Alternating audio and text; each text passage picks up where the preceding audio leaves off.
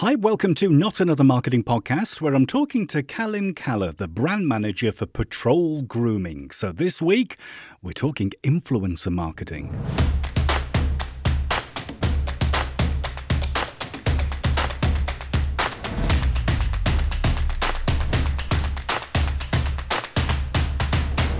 Thanks for downloading. Is influencer marketing still working? Can it still help your brand by getting a bunch of kind of Instagram and TikTok folks on your side? This is a great influencer chat with Kalim Kalla, the brand manager for Patrol Grooming. Now, Kalim explains how he works with influencers. We talk about the differences between influencers and micro-influencers and how Patrol Grooming kind of prioritise user-generated content. You can find Kalim on LinkedIn. Don't forget to check out the Patrol Grooming website. There's lots of links in the show notes, so give those a quick tap. Can I quickly mention that Not Another Marketing Podcast is ad-free? I'd love it if you could give the pod a quick shout on social media. Subscribe on your favourite podcast app. You can find out more episodes at jtid.co.uk/podcasts. Now, the first thing I asked Kalim was if influencer marketing is still working. Is the industry still growing or is it shrinking? Yes, so influencer marketing is still huge. I think it's a growing space. However, it's also adapting, it's changing and fluctuating. And so I guess what I mean by that is that initially when you entered the marketing industry, really no matter what products you're talking about, no matter what industry you're talking about, it was all about having somebody with a big name, somebody with a huge following, paying them gobs and goobs of money to promote a product.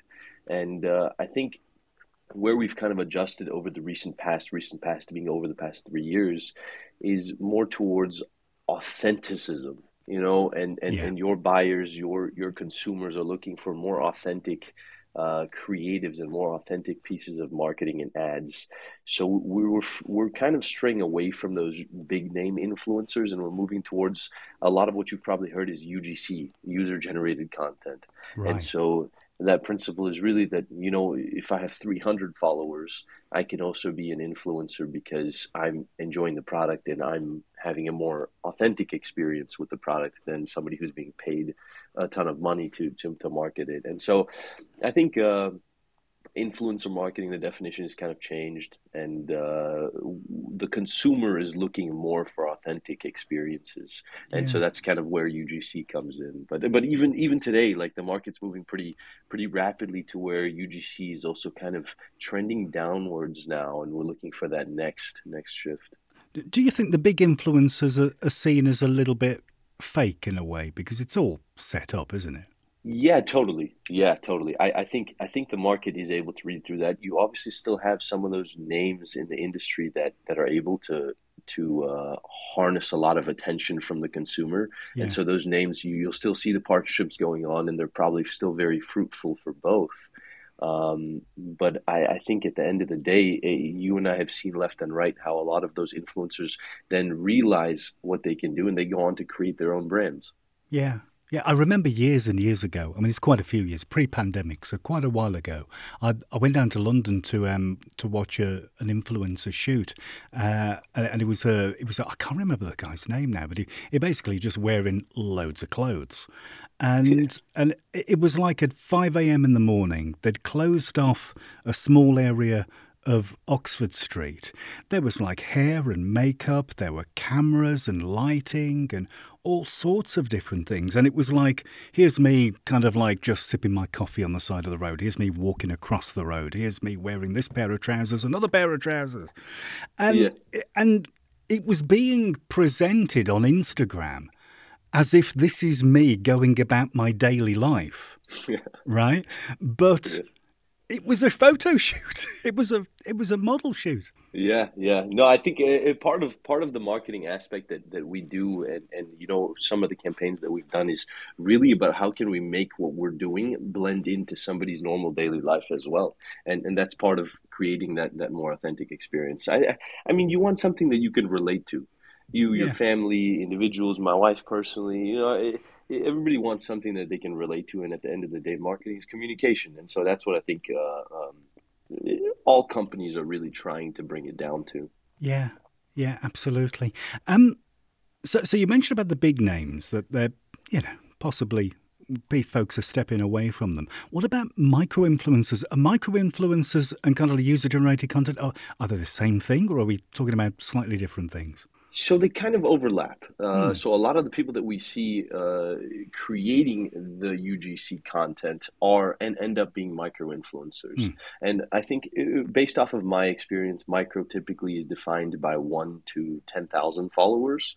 And then obviously you have your super micro, which are under 1,000 followers, where those are those types of partnerships are not necessarily paid partnerships that you'll have with influencers Hmm. or the micro influencers. They're more kind of in exchange for product, because at that time it's also, hey, less influenced. If I give you this piece of product, give me an honest review instead of let me pay you $100, and then they feel more inclined to give you a biased review Yeah. of the product.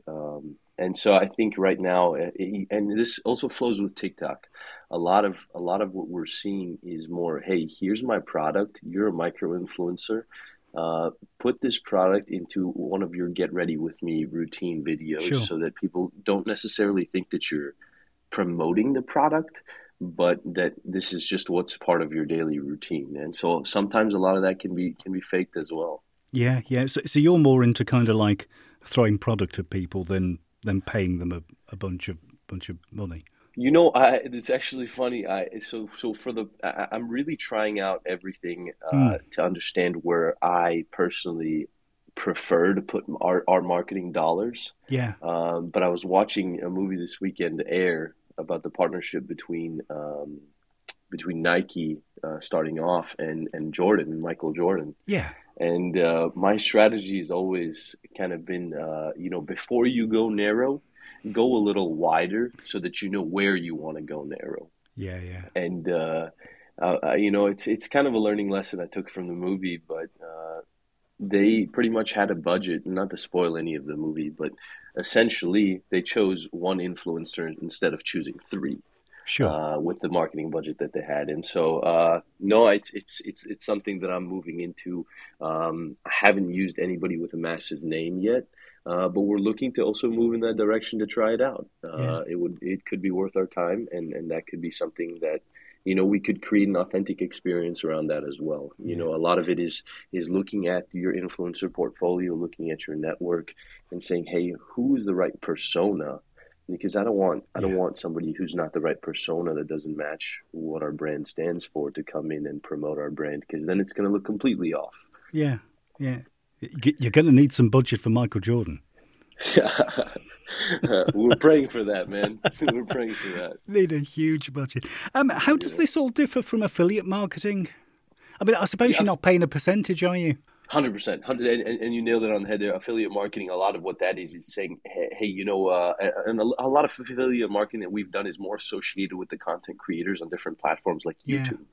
Yeah. Somebody in YouTube that's going a little more in depth, long form content. They have their promotional code, and our consumers will benefit from that by saving a certain amount based off of their audience. And then they'll get paid a certain commission based off of the total revenue brought in from their sales. So that's Yeah. definitely a little different. There's less upfront cost with affiliate marketing, but it could still be great content. And so Yeah. so you really have to focus on a lot of fronts at once. You got to be doing affiliate marketing, some influencer marketing. You got to be doing your awareness campaigns and so forth. But probably the biggest thing I like about affiliate marketing is it tends you have the option to choose to have a partnership with an affiliate whose audience more resonates with your crowd. Sure. In that, Yeah. right now, for example, we have an affiliate marketing partnership with a gentleman who goes through a bunch of ways to elevate the male presence when it comes to fragrance, when it comes to Yeah. hair grooming techniques, and so forth. And so that, right in line with our men's grooming line. Yeah. Yeah. And you only pay affiliates when they make a sale, right? No, 100%. It's a high ROI marketing spend. Yep. Yeah. Yeah. Yeah. Yep. Absolutely. How do you check that your influencers are the real deal and you're not paying for a lot of engagement fraud? Because there's a lot of fraud going on.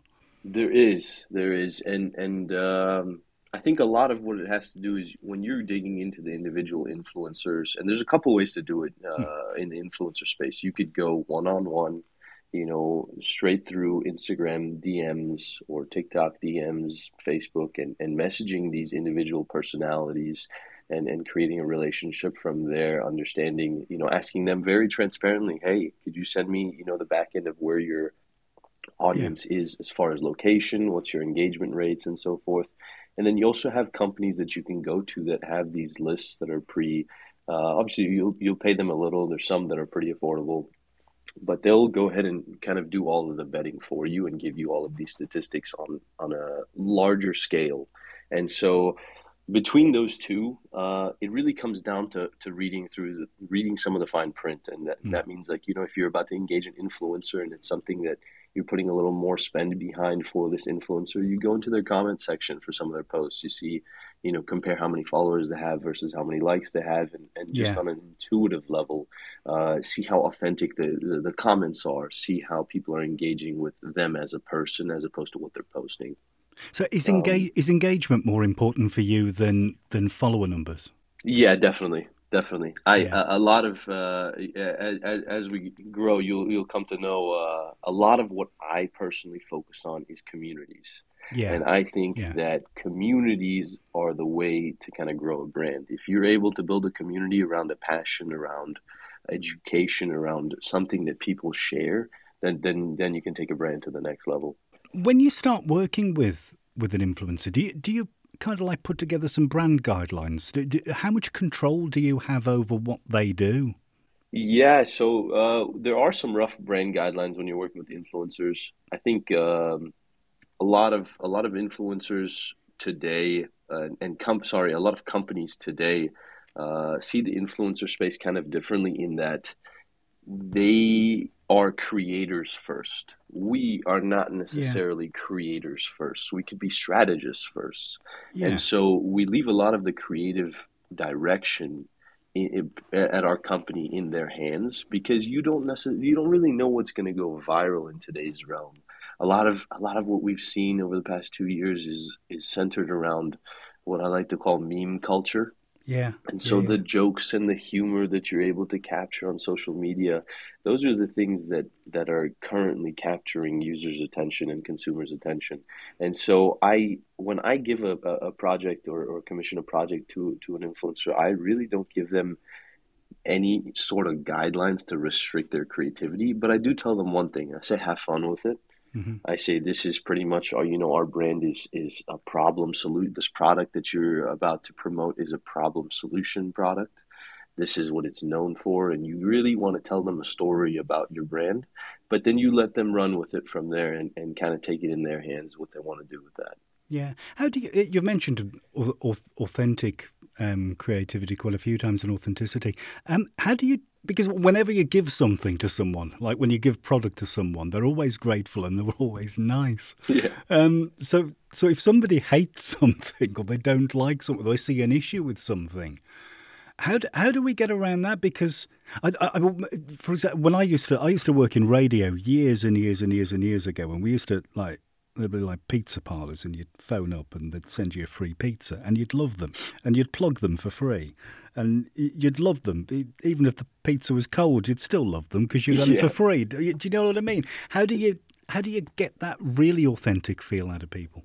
You're 100% right. You really can't get 100% Mm, authentic when you're using this approach. So the way that we kind of go for the 100% authentic, uh, we'll send kind of cold emails, not necessarily cold emails, but when we see that people have purchased more than 5 times on our, and this is mainly direct to consumer off of our website. Obviously, if somebody's buying a product from Walmart, it's pretty tough to go and get a hold of them. yeah, But after an individual has purchased a product from us 4 or 5 times, 4 or 5 orders is the benchmark. We'll send them an email and ask for some feedback on their experience on our store. We'll ask hmm, for some feedback, to leave a review as well. yeah, Review requests will be sent after the first order, but a lot of times they don't come in until the third order for repeat business on our store. And so based off of asking for those feedback and those reviews, those are a lot more authentic experiences that we're able to capture using our review systems on the website, just because they paid for the product. They came to yeah, the product, and yeah, nothing really push the product into their hands. And so those are, when you speak of 100% authenticity, that's really as authentic as it's going to get. yeah. But working with influencers, I think you're 100% right. There's always going to be some bias towards the brand that's kind of feeding the mouth, if you will. Yeah. What's the hit rate like, particularly when you're targeting or you're asking existing customers to become like send you some user generated content or something? What's the success rate like? Are most people quite happy about doing a little video and sending it over and then? So it's got to be incentivized. Mm, So after your first order, we'll send an email, and we'll have it set up to where an email sends out after 7 days of delivery, and so that it gives a user some time to use the product and actually experience the product. And then we'll send out a request for a review, and obviously it prompts them to leave a picture review as well. If mm, in 7 days, after 7 days, they do not leave a review, then it will prompt them to leave a review with an image or a video or whatever sort of user generated content.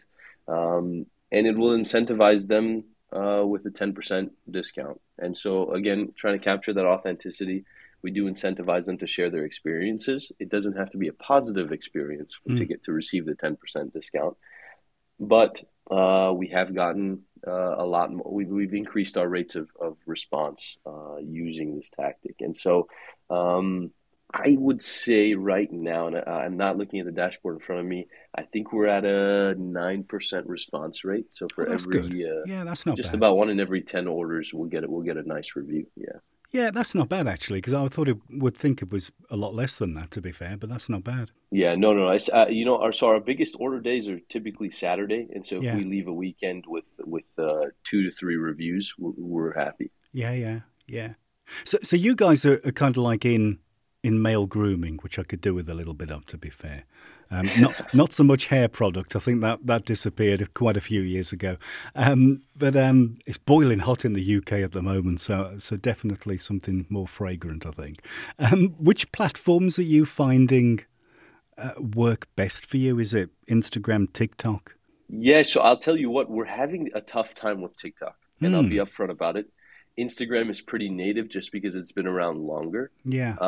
and our company is a little older, and so adapting to TikTok, I'll be totally transparent. We're having a harder time adapting to TikTok, and Yeah. whether that's people on the team creating more trendy videos, it's not as intuitive to people on the team, and so. Maybe we need to look for looking to hire somebody under the 20-year-old age. Um, Yeah. but no, it's really focusing on the trends, and you really got to be. What I've found on TikTok specifically, you've got to be pretty native to the platform, understanding, seeing, consuming some of the content that's on there to be able to create the content that you want to put on there. Yeah. Um, Yeah. and and yeah, I think it's great for awareness engagement and a lot of top of funnel engagement, just because there's no other platform as TikTok that you can garner 1 million views in Yeah. 48 hours. There's nothing like it. And so that intrigue is always going to keep us involved in TikTok and hopefully getting better at TikTok. Yeah. Um, what's pretty native to me, and like I said, I'm huge on the education side of things, is really when you have a product in the men's grooming space, you could ask me 10 questions about the product. Mm. It could say it on the box, but you're Mm. going to want to communicate maybe in a different style. And so what comes natural to me is YouTube. Yeah. I enjoy. I have somewhat of a real estate background and breaking down how real estate projects are taken down Sure. and renovated and so forth. And so a lot of what I like to do and enjoy to do is going to be explaining what our products do, how to use them, how to shave, how to properly, breaking myths in the men's grooming space, how to Yeah. properly groom yourself, and so YouTube is one of our strong suits at the moment. Yeah. Yeah, I hear that from a lot of people. I think YouTube hits people across the board, doesn't it? A lot of demographics. It's not just young folk, it's old folk as well on YouTube. 100%. Yeah, everyone Yeah, is on and YouTube. one of the big things that I see right now is Facebook is making a huge comeback, or Mm. Meta, I should say, Mm. in the younger generations, and so.